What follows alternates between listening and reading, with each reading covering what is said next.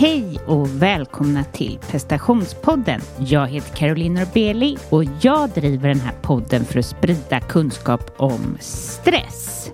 Idag så finns det ett avsnitt med mig i Lyckopodden för er som vill höra mer om mina tankar. Jag lät lite så här i moll på något sätt för att hon är väldigt glad. Hon som driver Agnes i Lyckopodden. Men jag tycker faktiskt att jag fick verkligen till mina tankar och hur jag jobbar, hur jag ser på stress. Hon var väldigt duktig på att ställa frågor för det faktiskt. Det är första intervjun jag känner att jag sa någonting vettigt. Nej. Jag har ju en del intervjuer här i podden som min kompis Linda brukar göra. Men när folk intervjuar mig så brukar det oftast kännas jättejobbigt att lyssna på. Jag brukar tycka så synd om de som är med i min podd för att de upplever ju samma sak. Jag vet att det är vissa gäster som inte ens lyssnar på resultatet och sådär. Och hur som helst så känner jag att jag var jättenöjd. Ni hittar Lyckopodden på iTunes och på alla ställen där poddar finns. Och ja, om ni undrar hur jag tänker och hur jag jobbar med mina kunder så är det ju ett ställe att verkligen få höra det. När jag coachar så är det ofta människor som kommer till mig kanske i slutet av sin sjukskrivning eller i början när man har börjat jobba efter sjukskrivning. Där hjälper jag ofta kunden att arbeta med sig själv på det sättet att skapa mer plats för sig själv, att våga stå upp för sig själv. För ofta så, varför man har bränt ut sig handlar om att man inte vågar ta sin plats och vågar sätta gränser. Väl där på det nya jobbet eller tillbaka på jobbet så kan det också vara så att jag hjälper dem framåt och håller dem i hand eller vad man ska säga, ser till att de trivs. Eller är det så att de behöver en ny arbetsplats? Och då hjälper jag kunden till att hitta vad det är de vill. Det behöver inte vara någonting helt nytt, men det ska vara förankrat inom dem. Det ska komma liksom inifrån och naturligt. Och jag hjälper till att reflektera det de själva har inom sig. Och dessutom så kommer jag inte med tips men med reflektioner som hjälper till att kunden tar sig framåt och blir starkare helt enkelt. Är du intresserad att skapa en sån typ av förändring så får du jättegärna höra av dig till mig och då går du in på carolinenorbeli.com och lämnar en intresseanmälan.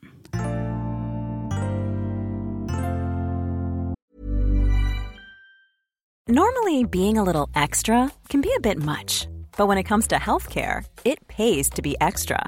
And United Healthcare makes it easy with Health Protector Guard fixed indemnity insurance plans. Underwritten by Golden Rule Insurance Company, they supplement your primary plan, helping you manage out-of-pocket costs without the usual requirements and restrictions like deductibles and enrollment periods. So when it comes to covering your medical bills, you can feel good about being a little extra. Visit uh1.com to find the Health Protector Guard plan for you. Millions of people have lost weight with personalized plans from Noom. Like Evan, who can't stand salads and still lost 50 pounds. Salads generally for most people are the easy button, right? For me, that wasn't an option. I never really was a salad guy. That's just not who I am. But Noom worked for me.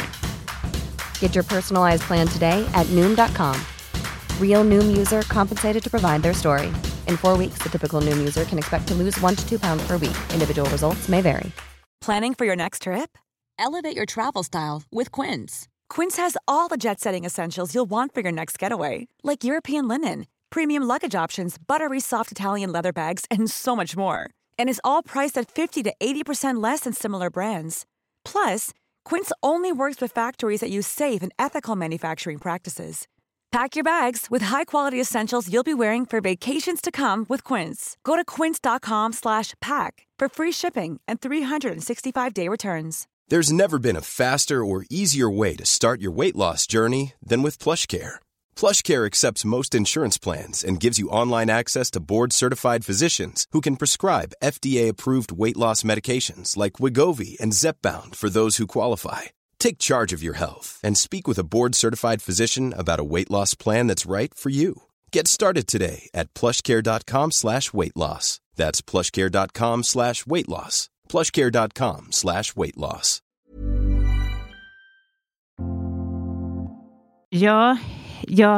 Jag tänkte berätta om min gårdag. Jag hade Annie Lööf här på Yogamana i min mottagning. Och jag får alltid de sämsta förutsättningarna när jag ska göra något. Jag har sagt själv förut och jag säger det att jag är riktigt dålig när det väl gäller. Eller jag har sån otur. Dagen innan intervjun igår med Annie Lööf, då har jag som PMS att jag är så otrevlig hemma. Jag brukar inte vara så här otrevlig.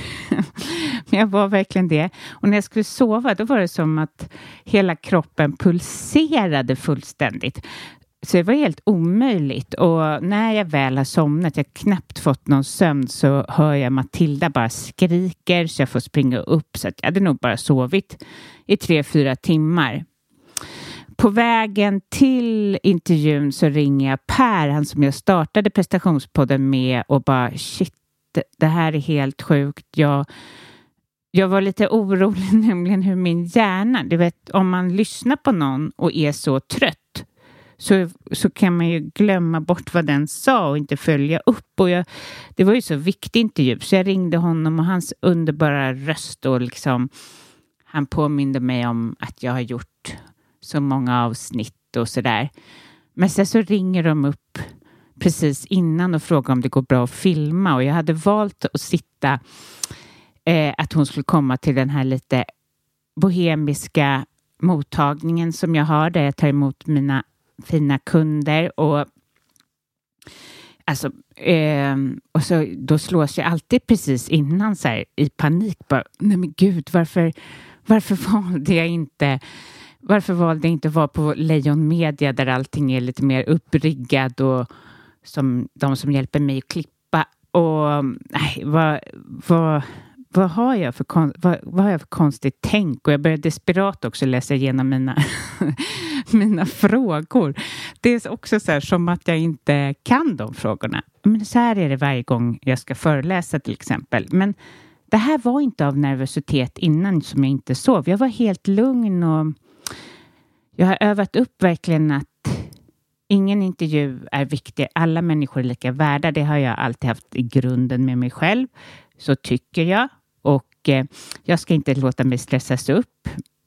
Det som skiljer är ju att Annie Lööf kommer inte tillbaka för att göra en intervju om jag inte får ihop tekniken. Så sen kommer hon en kvart tidigare.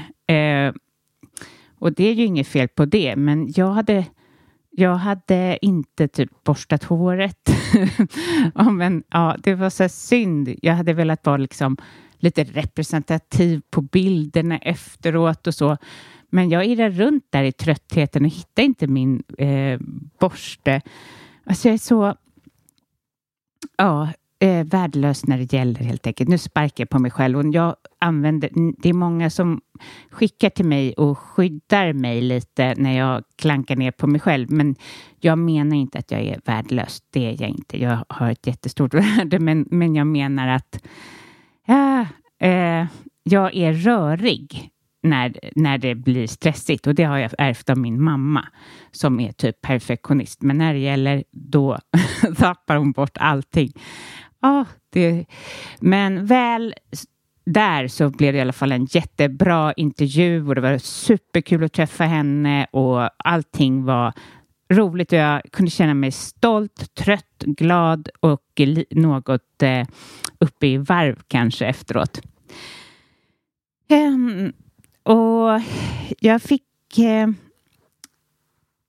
en liten insikt, eller den insikten har jag fått i mina samtal med Linda som brukar intervjua mig. Men det är ju inte någonting nytt kanske, men många som kommer till mig och många som skickar DM och så reflekterar, och det är väldigt bra, över sitt liv, över sitt nu och hur det är just nu. Jag gör det också. Kanske alldeles för mycket. När man ni vet det här, om man inte har fått sömn så bär man med sig så här, nej, nu har inte jag sovit, nu kommer inte det här bli bra. Ja. Hur mår jag idag? Idag är jag inte glad. Det är väldigt så här, samhället visar oss att vi ska vara glada hela tiden. Men häromdagen sa jag faktiskt till en kund att vi är ju inte glada, alltså vi ska inte vara glada hela tiden. Det är inget fel om vi inte känner oss tipptopp. Det är fullkomligt normalt. Vi skulle inte överleva som art om vi gick runt och var glada hela tiden. Sen såklart så ska man ju ta hand om sig själv på bästa sätt och skapa de förutsättningarna så att man känner sig bra och nöjd med sig själv och så. Men att vara låg en dag och lite gladare en annan. Kanske att man bara ska, eller det här ska jag öva på och hjälpa mina kunder att öva på, att ta ett steg tillbaka och lite mera som observera. Idag är en sån här dag. Till exempel min dag idag. Jag är fortfarande jättetrött från igår. Och jag gör fortfarande konstiga saker. Som, jag gick och köpte en teknikgrej som jag trodde var borta. Men kommer tillbaka till Yogamana och ser att den ligger där. Så att jag är fortfarande för trött. Men det är inget som jag ska gå upp i limningen. Och det är inget som jag ska liksom värdera så mycket. Utan, så här är det idag. Och imorgon, då kanske jag har sovit som ett barn. Och det är en helt annan dag. Sen vill jag ju lägga till då att det finns ju massor med saker som får oss att må dåligt. Som får oss att sova dåligt. Och att vi är utmattade. Och det ska man ju ta på allvar. Det är det här mera hur vi värderar den dagliga måendet. Jag hoppas att ni förstår vad jag menar med det. Att släppa den kontrollen. Att bli lite mera Buddha i ditt eget liv. Och bara titta på det som sker med dig själv. Och inte bli för upprörd över dåliga dagar, om man säger så. Livet är inte alltid roligt. Det är en så tråkig. Det är ju jättetråkigt. Men man kan ju vara ändå desto gladare när det väl är roligt, om man säger så. Jag har intervjuat Marcus Runhager. Och Marcus, han drabbades av en panikångestattack. Och idag så driver han ett LinkedIn-konto, eller säger man så? Han har ett LinkedIn-konto där han sprider kärlek, kunskap och erfarenheter om stress. Och han föreläser när det går att föreläsa. Och det jag tog med mig av den här intervjun var hans godhet. Och det, att vara så liksom öppen som han är krävs otroligt mycket mod. Så lyssna till Marcus Runhager.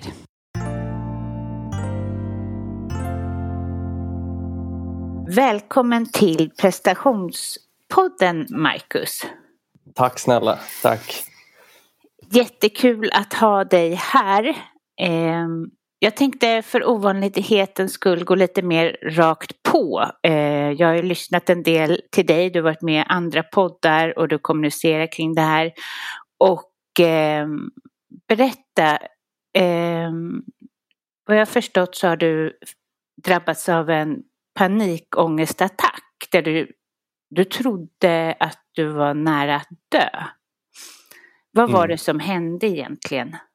Ja, men det var som så, det var 2018 så hade jag jobbat väldigt hårt under våren och haft en ganska jobbig vår. Och hade precis fått lite semester, haft en jätteskön semester med min fru. Och dagen innan jag skulle börja jobba igen så var vi hos mina svärföräldrar och grillade.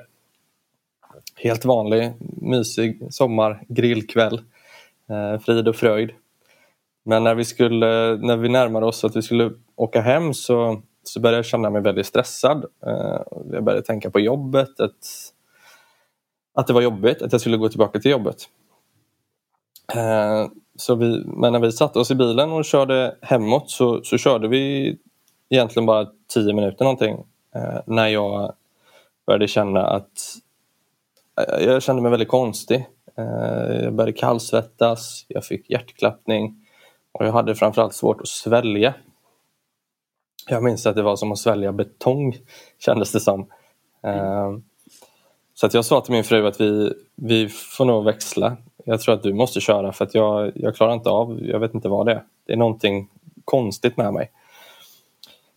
Så vi stannade bilen och jag fick lite luft och vi växlade. Och min fru satte sig i förarsätet. Och när vi körde vidare så tyckte jag bara det blev värre och värre. Jag kände att hjärtat började klappa mer och mer.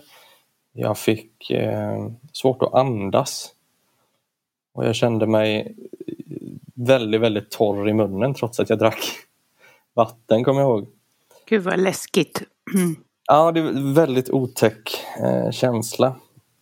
Så att jag sa till henne, för i vanliga fall så har jag problem med åksjuka. Så då sa jag till henne att vi får nog byta igen. Så att jag kör ändå. Och jag mådde ju illa vid det här laget så att jag gick ur bilen och hulkade i princip. Och då hade vi väl kommit halvvägs hem. Stod och fick luft, hulkade, kunde inte spy. Men kände att nej, nu vill vi bara hemåt. Så att jag satte mig i förarsätet igen och vi körde vidare. Och jag tror bara vi körde 5 minuter till eller 3 minuter till eller något sånt. Innan allting bara exploderade egentligen.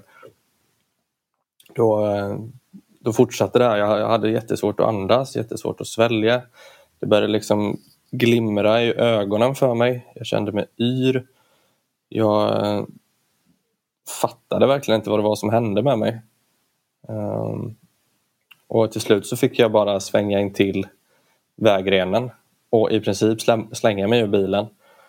Och låg jämte bilen och jämte vägen och chippade efter andan i princip. Och jag minns också att jag skrek till min fru att du måste ringa ambulans. Du måste ringa ambulans. Jag håller på att dö. Jag vet inte vad det är som händer med mig. Jag håller på att dö. Och hon ringde väl 112. Eller hon ringde 112. Och för mig så svartnade det lite. Jag minns inte riktigt allt som hände. Nästa sekvens som jag minns egentligen, då ligger jag i hennes knä. Precis jämte vid vägrenen där. Och hon klappar mig på mitt huvud och försöker lugna mig. Och hon säger till mig att Marcus, försök andas in genom näsan och ut genom munnen. Och hon sa det här 100 gånger, tror jag. För att det skulle gå in i mitt huvud. Och jag minns också att hon satt då i telefonkö. Hon hade ringt 112. Och det starkaste minnet är ju när jag låg i hennes knä där. Och jag fattade inte vad det var som hände med mig. Jag trodde jag höll på att dö. Jag trodde verkligen det på riktigt. Och jag kommer ihåg att jag såg henne i ögonen då. Fullt med tårar i ögonen. Så sa jag till henne att jag måste lova att hälsa mamma och pappa och mina syskon att jag älskar dem. För jag kommer inte se dem igen. Och det var ju hemskt. Och jag sa till henne att du måste lova mig att komma ihåg hur mycket jag älskat dig. Även om jag försvinner nu och även om du träffar någon annan och lever vidare, så får du aldrig någonsin glömma hur mycket jag älskat dig. Vad fint. Ja. Ja, nu i efterhand är det ju det. Men där och då så var det ju den konstigaste, hemskaste känslan jag någonsin känt. Känslan av att jag håller på att tas bort från mina nära och kära. Det var... Det är svårt att förklara nästan. Men sen så svartnade väl lite igen. Vi fick tag på sjukvården och de sa att vi skulle köra in till psykakuten i Jönköping då där vi bor. Men jag ville inte låta min fru köra för jag trodde att jag kommer dö jämte dig om du kör. Och jag dör hellre i din famn. Så att vi fick ringa efter svärföräldrarna. Och svärföräldrarna åkte hemifrån så det tog ju en kvart för dem att komma dit där vi var. Men då kunde vi få in mig, eller de lyckades få in mig i bilen. Och jag kunde sitta och hålla min frus hand i baksätet. Och det kändes som världens längsta bilresa. Men till slut så kom vi fram till psykakuten i Jönköping. Jag fattade ju fortfarande inte riktigt vad som hände. Och jag fick träffa en läkare där på psykakuten som lugnade ner mig lite och som de gav mig lugnande tabletter. Och sa att du håller inte på att dö, Marcus. Du är väldigt stressad vad vi tror. Du har precis haft en ordentlig panikångestattack. Och det visade sig att jag hade smält in i väggen då. Så. Ja, vilken gripande historia på många sätt och vis. Och jag tycker det säger också en del om dig. Det här att du sa till henne att du får komma ihåg hur mycket jag har älskat dig. Vissa kanske skulle ha sagt du får inte glömma mig. Alltså en mer egoistisk kommentar. Ja, jag tycker den är så fin. Jag lyssnar på det. Jag blir jätteberörd av det. Ja. Tack. Ja, gulligt.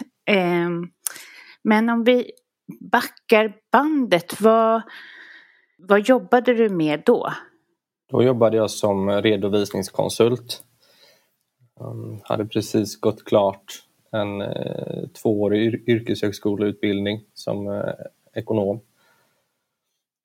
Och jag tog ju examen strax innan jag gick på den här semestern så att jag pluggade ju fortfarande när jag alltså under den här våren som var så jobbig. Jag både pluggade och jobbade. Jag dubblade egentligen. Du pluggade dubbelt också. Var det då du gjorde det? Nej. Det var tidigare. Så Ja. läste jag upp lite betyg från gymnasiet. Eller mycket betyg. Och då pluggade jag på 200%. Så var det mängden, tror du, att det var så mycket just där och då som skapade, alltså att du hade så mycket påfrestning? Var det som skapade det, eller vad tror du var det som drev dig in i den här ångesten eller utmattningen?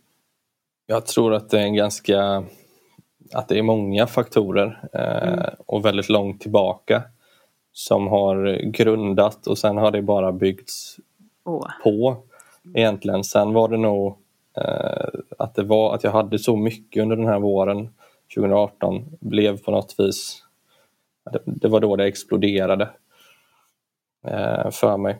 Men jag tror att jag har egentligen ända sedan jag var liten varit väldigt osäker och alltid känt mig rädd för att misslyckas. Rädd för att visa mig svag. Rädd för att någon ska tycka att jag är dålig. Dåligt självförtroende. Och har väl gjort ganska mycket för att bli omtyckt. Jag har haft ett väldigt stort bekräftelsebehov.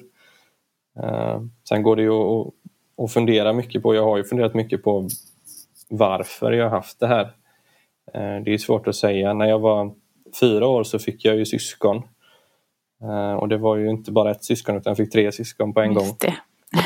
Och jag vill inte på något vis, eller jag är väldigt tydlig med det, att mamma och pappa har alltid varit fantastiska. Och även mina syskon. Men jag tror att där någonstans så, när det kommer 3 stycken från att vara ensam barn till att jag vet mamma och pappa fick säga till kompisar och sådär att glöm inte bort Marcus. Nej. Det är klart att alla ville titta på de 3 små söta bebisarna. Hur gammal var du då? Jag var 4 då. Ja. Var jag. Och jag vet inte om det någonstans där byggdes någon form av bekräftelsebehov. För att jag kände att jag behöver bli sedd och få bekräftelse för att jag finns eller gör saker rätt. I alla fall så följde det med senare, och jag har varit så oerhört rädd i hela mitt liv att göra fel. Och har istället skjutit på saker. Jag började skolka väldigt mycket för att jag var väl rädd för att misslyckas på prov och sådär, och då sket jag i det istället. Vilket ju blev väldigt dumt. Och någonstans så blir den här, när man lägger på allting, en väldig osäkerhet, ett väldigt bekräftelsebehov, en väldig rädsla för att misslyckas. Det blir ju en väldig press på en själv. Och den här pressen blir en väldig stress. Det blir en stress att jag ska bevisa mig.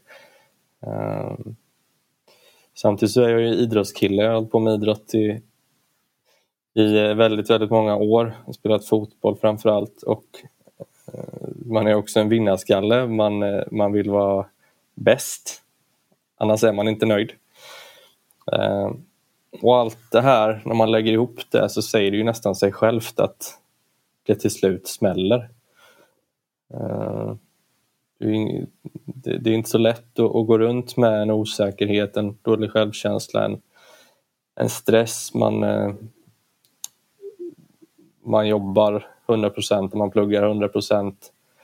Man är rädd för att inte räcka till helt enkelt, och det blev för mycket. Kan det vara så att det blev viktigt vad andra runt om din familj tyckte, eftersom det kom 3 till som tog mycket plats, och då blev det sociala viktigt för dig? Alltså att du blev bekräftad, att du blev omtyckt liksom? Ja, men det tror jag. Det har verkligen varit viktigt för mig. Jag har brytt mig oerhört mycket om vad andra tycker och tänker. Och så fort man inte då är den där killen som tjejerna tittar på i skolan eller så har jag känt mig otillräcklig egentligen. Det var en stund när du som ung fick gå till BUP, var det inte så? Det eller vad det heter. Ja, det hette det då. Ja, det stämmer. Och det var väl, jag nämnde innan att jag började skolka ganska mycket, och det var i gymnasiet. Men redan under högstadiet så var jag frånvarande ganska mycket på grund av väldigt mycket huvudvärk och magont. Och det var ju, vet jag ju nu i efterhand, så att jag inte mådde bra. Och det var ju kroppens sätt att säga ifrån. Och det blev så illa att jag, alltså när man slutar gå till skolan på grund av att man inte mår dåligt, så är det ju lätt att man mår ännu sämre. För att då vet man att man gör fel också. Och gör man fel så är man inte bra. Och är man inte bra så då känner man sig bara kass. Ja. Så att det var faktiskt tillfällen där jag uttryckte hemma att jag inte ville leva. Och då tog mamma och pappa med mig till BUP. Ja. Grejen då var väl att jag var väl inte riktigt mottaglig kanske för hjälpen då. Det har jag ju insett idag när jag har gått mycket hos psykolog nu då de senaste åren, att det är ett jättestort steg att ta hjälp. Men det är också väldigt bra om man är mottaglig för hjälpen. Det behöver man nästan vara för att man ska få ut någonting utav det. Ja, det är svårt tycker jag. Eller det vet ju inte jag. Jag jobbar inte, men jag kan tänka mig att det är väldigt svårt att få barn att öppna upp och prata om det här inre. För de är ju så spontana i vad de pratar om och det kommer upp. Den här dagen är jättebra. De kanske inte kan ens relatera bakåt. Men det finns det ju proffs som kan göra. Men jag förstår precis vad du menar. Man måste vara mottaglig. Det är liksom... Jag tror att när jag fick gå hos BUP då med mina föräldrar så jag skämdes så mycket också. Att jag ville inte... Det var en sån sak att skrika där hemma att jag inte ville leva kanske. Ja. Sen så var det väl också så att jag skrek väl det hemma mer för att få synas eller för att få någon bekräftelse. Jag har ju aldrig varit nära på att ta mitt liv. Det har inte så långt. Men, nej, det är ett uttryck mer. Precis. Men sen så vet jag att du ändå hade liksom drömmen om att gärna jobba någonstans med, vad var det nu, välklädd kavaj och snyggt kontor eller någonting den stilen.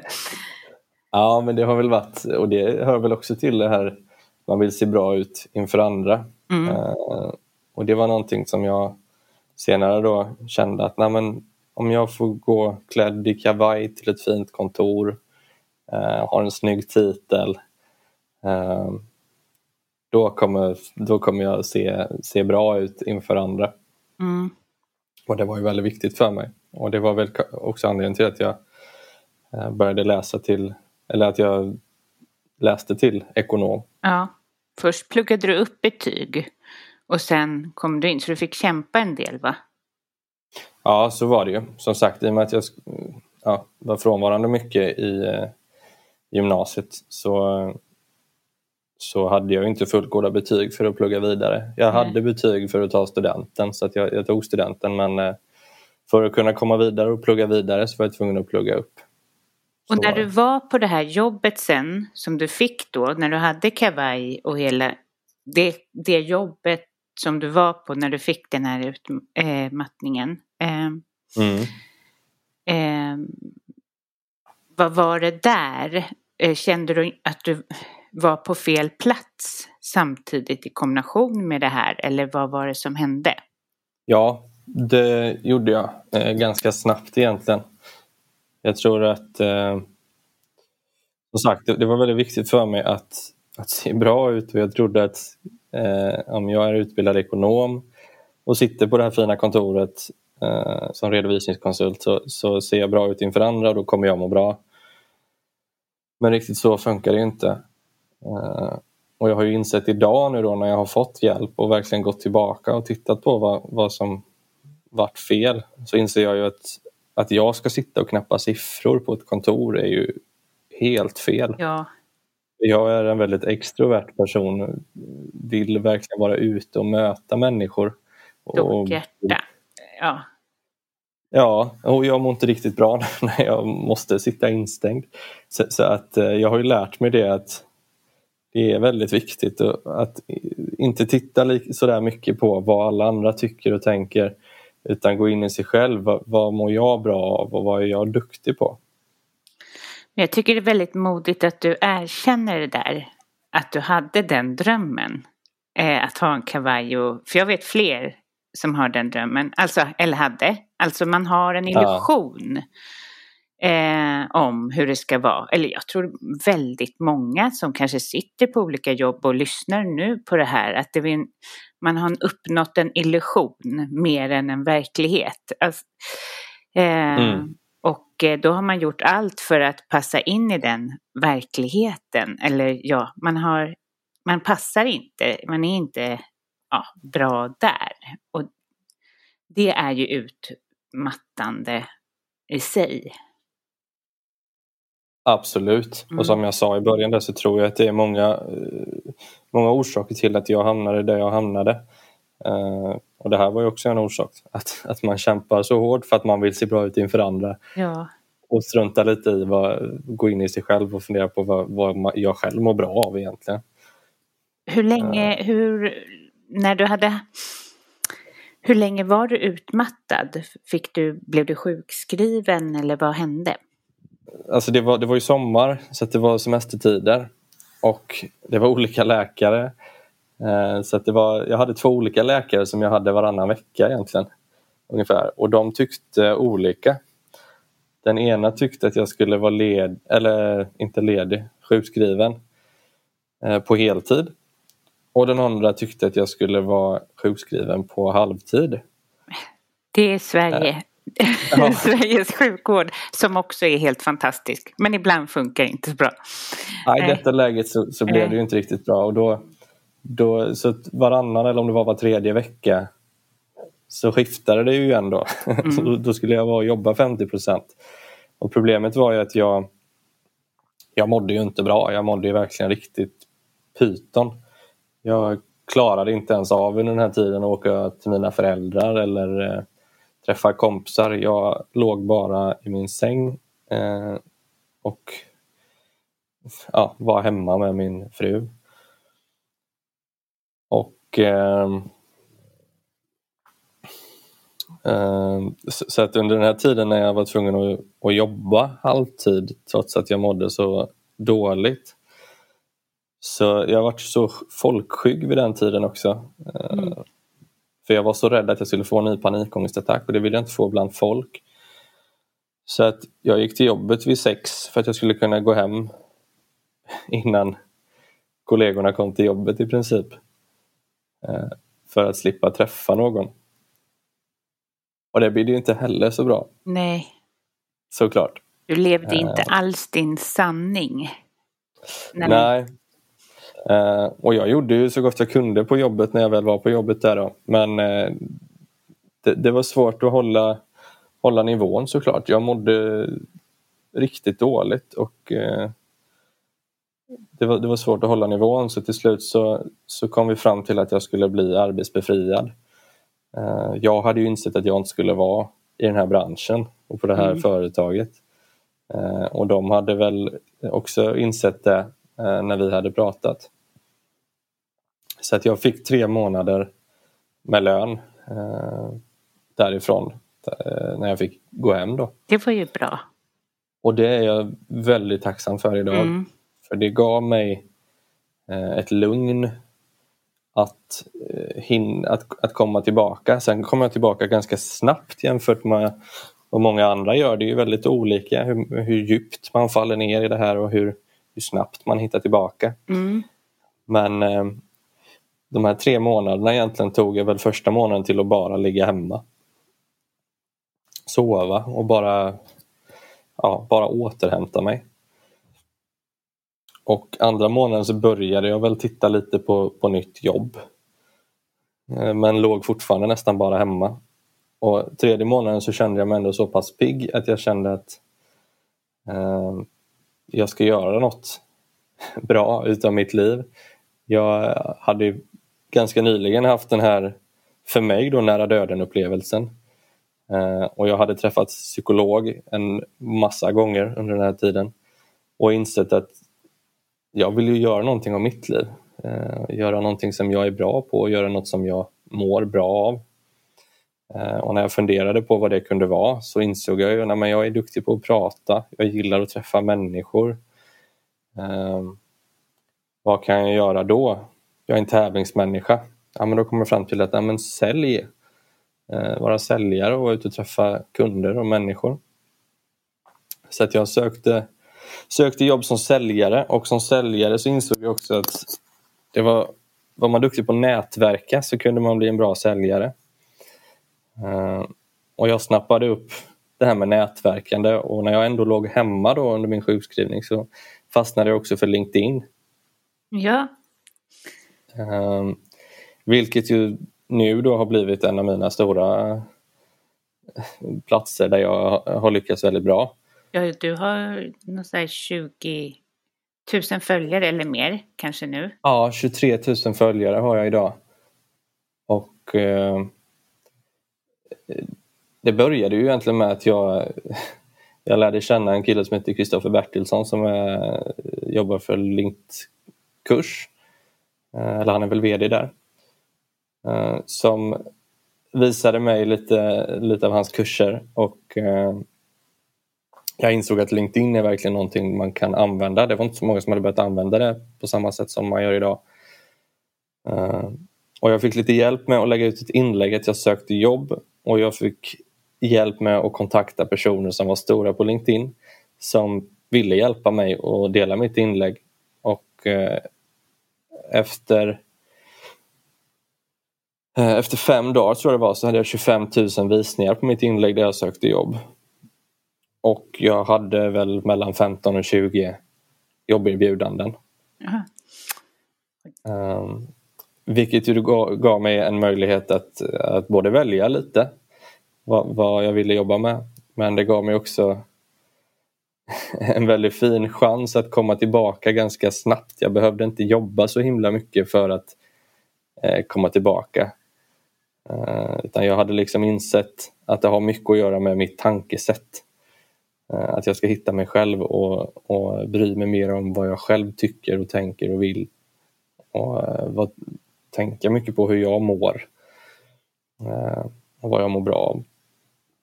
Ja, den här bilden och visionen som du skapade, alltså den här att du ville med snygg kavaj och allt vad det var på ett kontor.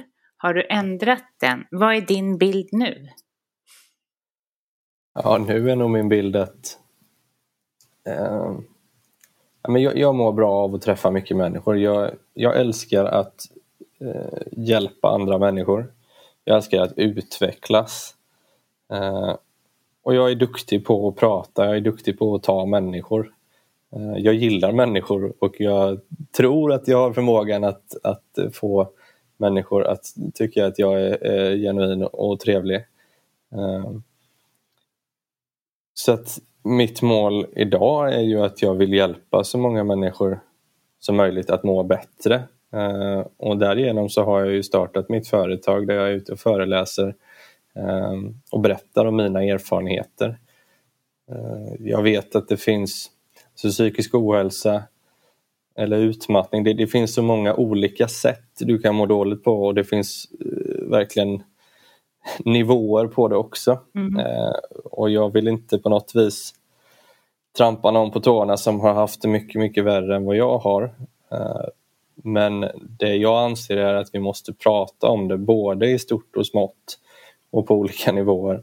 Och kan man vara en kille som gör det och som får andra att prata och sprida kunskap och sprida känslan av att man inte är ensam och att man inte behöver skämmas. Det är jättebra. Det är samma anledning varför jag en gång startade podden ju. Väldigt likt. Ja. Och jag tycker att du... Eller... Var någonstans... Hur får du fatt i det här modet som du har? För jag tycker att det är en sak som kvinna. Om man nu får skilja på kvinnor och män. Det kanske blir jättemånga som blir upprörda nu här. Men det är lättare som kvinna för mig att sitta och prata om känslor i en podd. Än vad det är för män. För att det öppnas väl upp nu. Det gör ju det. Men det krävs ju en styrka av dig att våga det, tycker jag. Och våga prata om de här detaljerna och du på LinkedIn, där jag har sett det speciellt, så är du väldigt så här kärleksfull och lyfter andra. Alltså det är ovanligt, för man är van vid den här stereotypa mannen lite mer som säkert är sådär kärleksfull, eller det vet jag att alla män är, men du förstår vad jag menar. För jag menar, du har ju varit en rädd kille innan. Var kommer modet ifrån nu, tror du? Jag tror att dels så vill jag ge extremt stor eloge till den psykologen jag träffade efter att jag small in i väggen. För hon fick mig att inse väldigt mycket hur jag med mina egna tankar styr hur jag mår många gånger. Sen har jag också, alltså det här med nätverkandet som jag tog upp. Jag har varit ganska modig i mitt nätverkande. Jag har kollat på vilka är duktiga på det som jag vill bli duktig på. Och så har jag kontaktat dem. Och så nu har jag blivit vän med många av dem. Och det är klart att jag umgås idag med de som tidigare bara var mina förebilder. Och det är klart att jag har plockat med mig extremt mycket kunskap, mod av dem. Ja. Men sen så tror jag att idag så känner jag mig så mycket tryggare i mig själv än vad jag gjorde för 4 år sedan. Eller 3 år sedan. Men det jag ser är lite grann också att du har hittat någonting som är så här verkligen viktigt. Som får en att få mod. Om jag skulle till exempel sälja smink eller vad som helst, så skulle jag ha svårare att gå ut med det i en podd som når massa människor, för att jag inte är förankrad i det. Tror du att det kan ha med det att göra också? Absolut. Dels för att jag vet att det är ett extremt viktigt ämne för alla. Men också för att det har blivit så viktigt för mig. Jag brinner ju verkligen för det här nu, och jag har, som jag sa innan, jag älskar att utvecklas, och jag har verkligen läst mig till en massa utveckling och lyssnat på mycket poddar och din podd och verkligen roffat åt mig mycket kunskap. Och jag känner att har jag kunskapen och orken och kraften och möjligheten som jag har fått, och genom att vara lite mer, eller få den här synligheten som jag har fått, så vill jag gärna dela med mig. Det är ju därför jag vill ha synligheten. Det är ju just för att jag vill kunna dela med mig och kunna hjälpa. Ja, för annars så kan ju synligheten vara jobbig. Eller hur? Alltså jag tycker i alla fall inte att om man säger, nu har inte jag lika många följare på Instagram, men det spelar nog ingen roll hur många tusen man har. Att synlighet kan ju vara jobbig. Så man måste ha ett varför. För att, i alla fall måste jag det. Jo, men absolut. Så är det ju. Och som sagt, jag älskar att hjälpa människor. Så att det är det som driver mig egentligen. Varje gång man har fått ett fint meddelande efter en poddinspelning eller en föreläsning, eller att man har mött någon på en nätverksträff och man har kunnat inspirera någon. Det driver ju verkligen mig. Ja. Det är det finaste som finns, att kunna känna att man får någon annan att utvecklas och kanske må lite bättre, eller i alla fall inspireras till att hitta nya vägar att ta sig fram på. Liksom. Men upplever du att män är ensamma? Det har blivit stor skillnad den sista tiden, tycker jag. Jag kommer ju som sagt från idrottsvärlden och hade ju aldrig ställt mig i omklädningsrummet bland mina lagkompisar och berättat hur jag mådde, för där vill man inte visa sig svag. Och jag tror att det är väldigt många som känner så. Där tycker jag att till exempel då Robin Söderling, som har gästat dig, är en jätteförebild som går ut och pratar om hur han har mått. Och det känns som att det är fler och fler som faktiskt gör det. Och det känns väldigt stort att få vara en del av den här gruppen män som kanske banar väg för många fler. Det är som sagt, det är mitt mål. Sen vill jag att det är inte bara män jag vill inspirera, men det kanske är fler män som behöver höra att andra män har mått så här och att andra män kan prata om det så här. Ja, verkligen. Tänk vad din dotter kommer vara stolt när hon växer upp och inser det. Ja, det hoppas jag. Jo, så kan jag tänka. eller det kan jag faktiskt märka redan på mina barn. Eller i alla fall på min äldsta. Att för dem är ju psykisk ohälsa någonting helt... För honom är inte det någonting konstigt, eftersom det är det jag sitter och pratar om vid matbordet. Jag hela tiden eller det är ett samtalsämne som är hela pågående hemma hos mig. Och bara där har det ju börjat någonstans sprida sig till dem och kanske vidare, hoppas jag.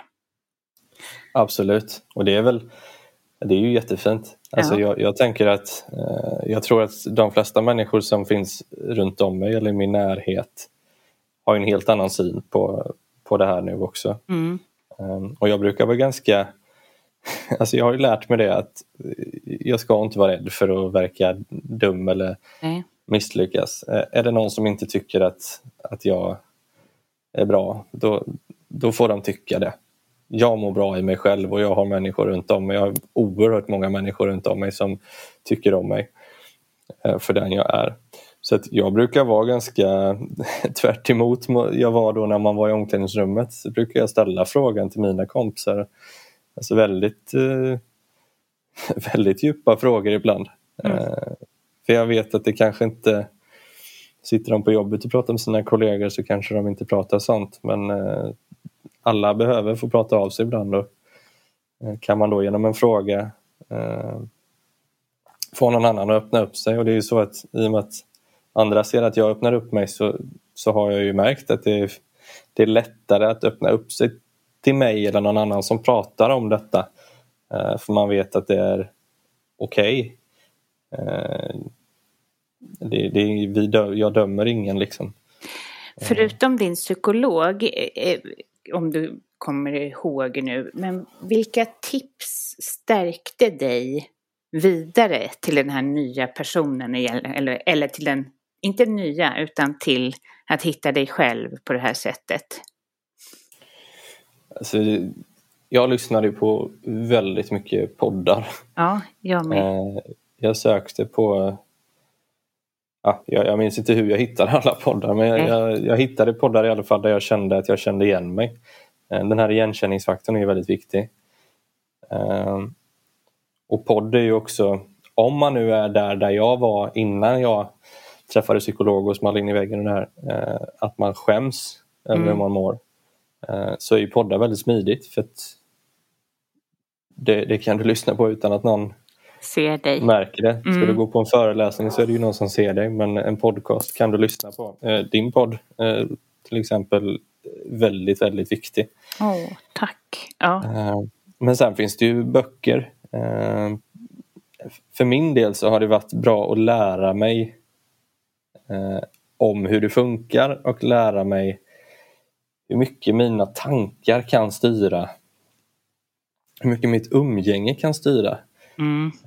Det kanske är de runt omkring dig som får dig att känna dig otillräcklig. Och då är det ju kanske helt enkelt så att du har fel människor runt omkring dig.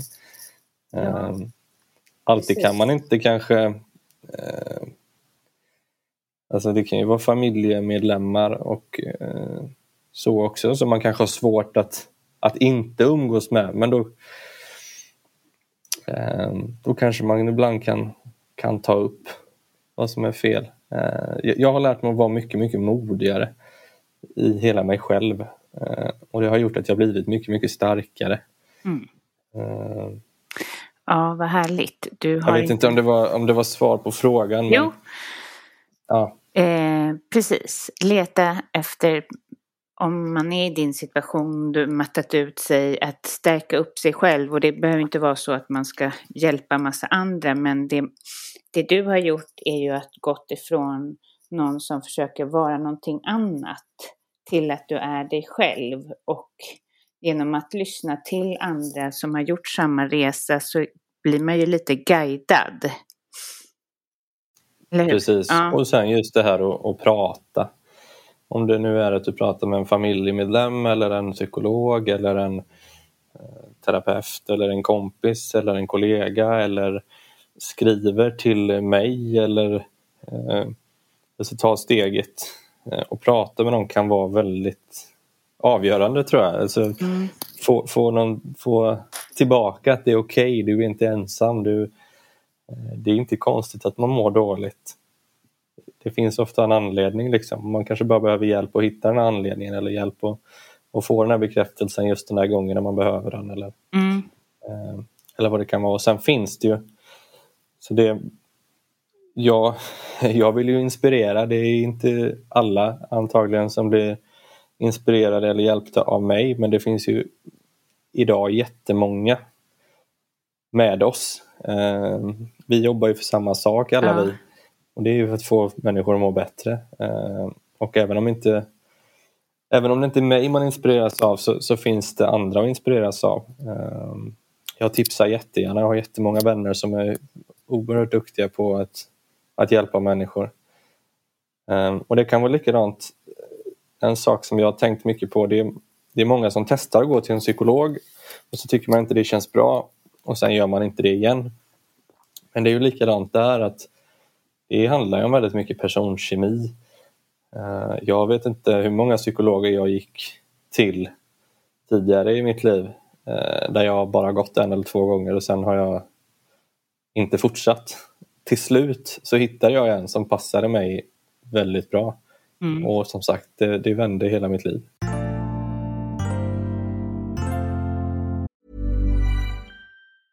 Mother's Day is around the corner. Find the perfect gift for the mom in your life with a stunning piece of jewelry from Blue Nile. From timeless pearls to dazzling gemstones, Blue Nile has something she'll adore. Need it fast? Most items can ship overnight. Plus, enjoy guaranteed free shipping and returns. Don't miss our special Mother's Day deals. Save big on the season's most beautiful trends. For a limited time, get up to 50% off by going to BlueNile.com. That's BlueNile.com. This is Paige, the co-host of Giggly Squad, and I want to tell you about a company that I've been loving, Olive & June. Olive & June gives you everything that you need for a salon-quality manicure in one box. And if you break it down, it really comes out to $2 a manicure, which is absolutely insane. It's also so easy to get salon-worthy nails at home with Olive & June. The difference between how your nails used to look when you did them yourself and now with the Mani system is a complete game changer. The best thing about Olive & June, too, is it's a quick dry. Dries in about 1 minute, lasts for 5 days, and full coverage in up to 1 to 2 coats. Visit oliveandjune.com/perfectmani20 for 20% off your first system. That's oliveandjune.com/perfectmani20 for 20% off your first system. Hey, it's Paige DeSorbo from Giggly Squad. High quality fashion without the price tag. Say hello to Quince. I'm snagging high-end essentials like cozy cashmere sweaters, sleek leather jackets, fine jewelry, and so much more. With Quince being 50 to 80% less than similar brands. And they partner with factories that prioritize safe, ethical, and responsible manufacturing. I love that. Luxury quality within reach. Go to quince.com/style to get free shipping and 365-day returns on your next order. Quince.com/style.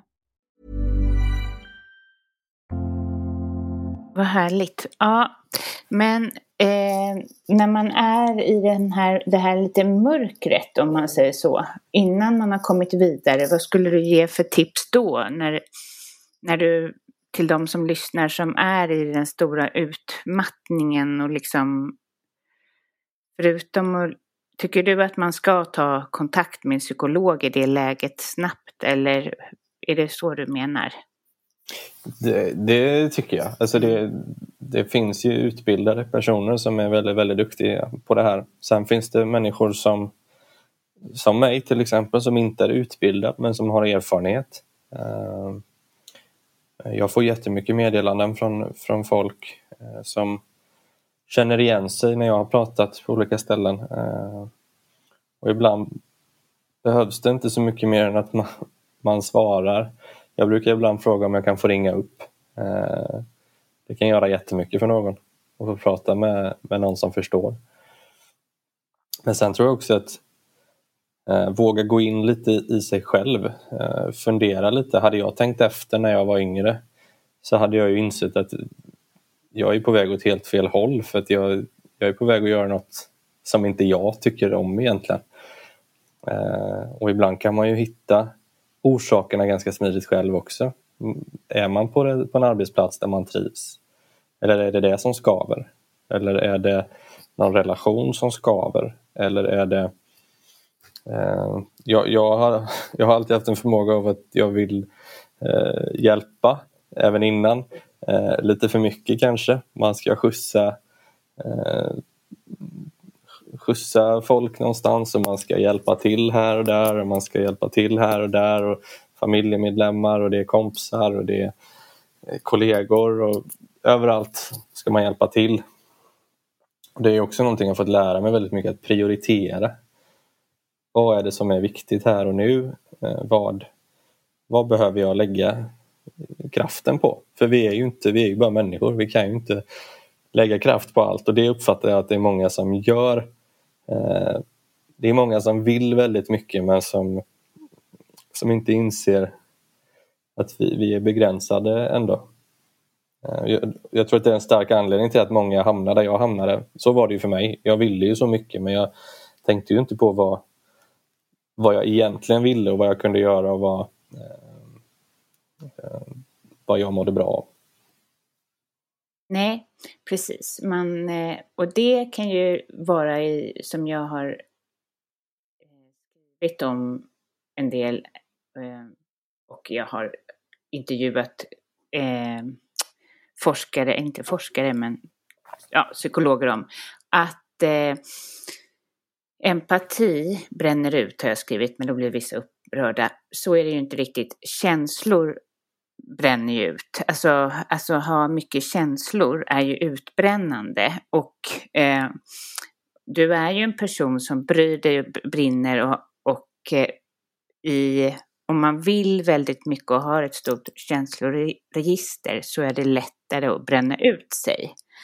Ja, det är till och med forskare och psykologer och så som säger att mer empatiska människor bränner ut sig. Alltså en psykopat bränner ju inte ut sig. Nej. Det är så. Nej, och det är väl en sån här grej som man vet att många tänker att det är svaga människor som bränner ut sig, men det är ju tvärtom. Ja. Ofta. Det är de som är mest ambitiösa eller som vill lite för mycket. Mm. Ja. Och som inte kanske har fått verktygen hem. Ja, precis. Mm.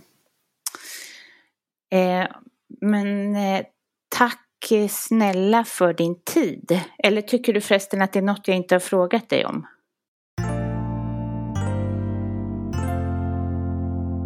Nej, jag vet inte. Jag brukar alltid vilja få med och bara säga tack till min fru som jag vet kommer lyssna på det här, för att hon har varit allt för mig både innan den här perioden, framförallt under den här perioden och även idag. Ja. Men vem vet, du och jag, vi kanske kommer pratas vid på det här nya Clubhouse ju. Ja. Det får vi se. Det kommer jag annonsera i så fall. Till lyssnare. Ja, det tycker jag, det vore jättekul. Ja. Jag pratar gärna med dig oavsett om det är en podcast eller Clubhouse eller telefon. Precis. Jag hoppas vi håller kontakten. Det gör vi. Ja.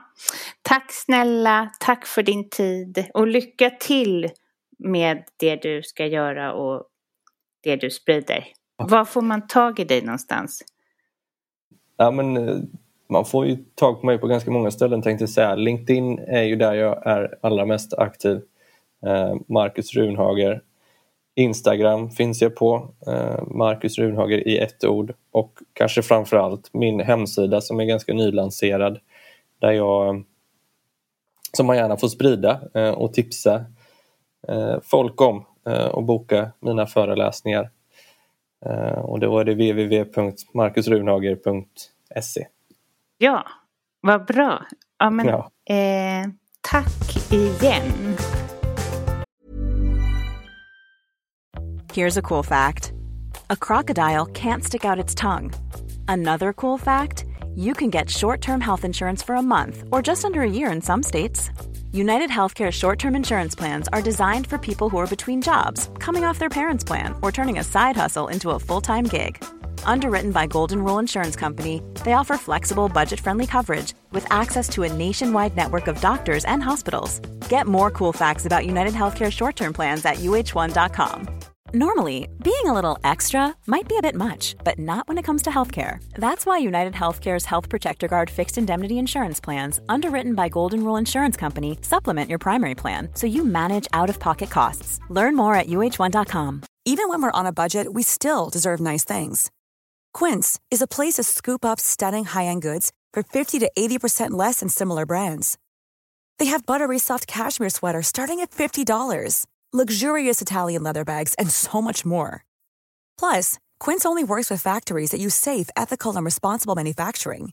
Get the high-end goods you'll love without the high price tag with Quince. Go to quince.com/style for free shipping and 365-day returns. Tack till alla ni som lyssnar. Jag skulle bli jätteglad om ni väljer att sprida podden. Det är så många fler än ni som lyssnar som skulle kunna ta del av de här intervjuerna och må bra av de här intervjuerna. Och det var någon som påminner mig igår. Nu när psykisk ohälsa växer så det knakar, så är det ju mer viktigt än någonsin. Så gör ni det får ni en guldstjärna av mig. Nej, jag vet inte. Men jag blir i alla fall superglad. Ni kan gå in på iTunes. Bara trycka in några stjärnor, skriva ett litet meddelande eller sprida på era sociala medier. Jag blir så glad över det, och nästa vecka så kommer en intervju med Annie Lööf. Tack så mycket. Ha det bra och ta hand om er.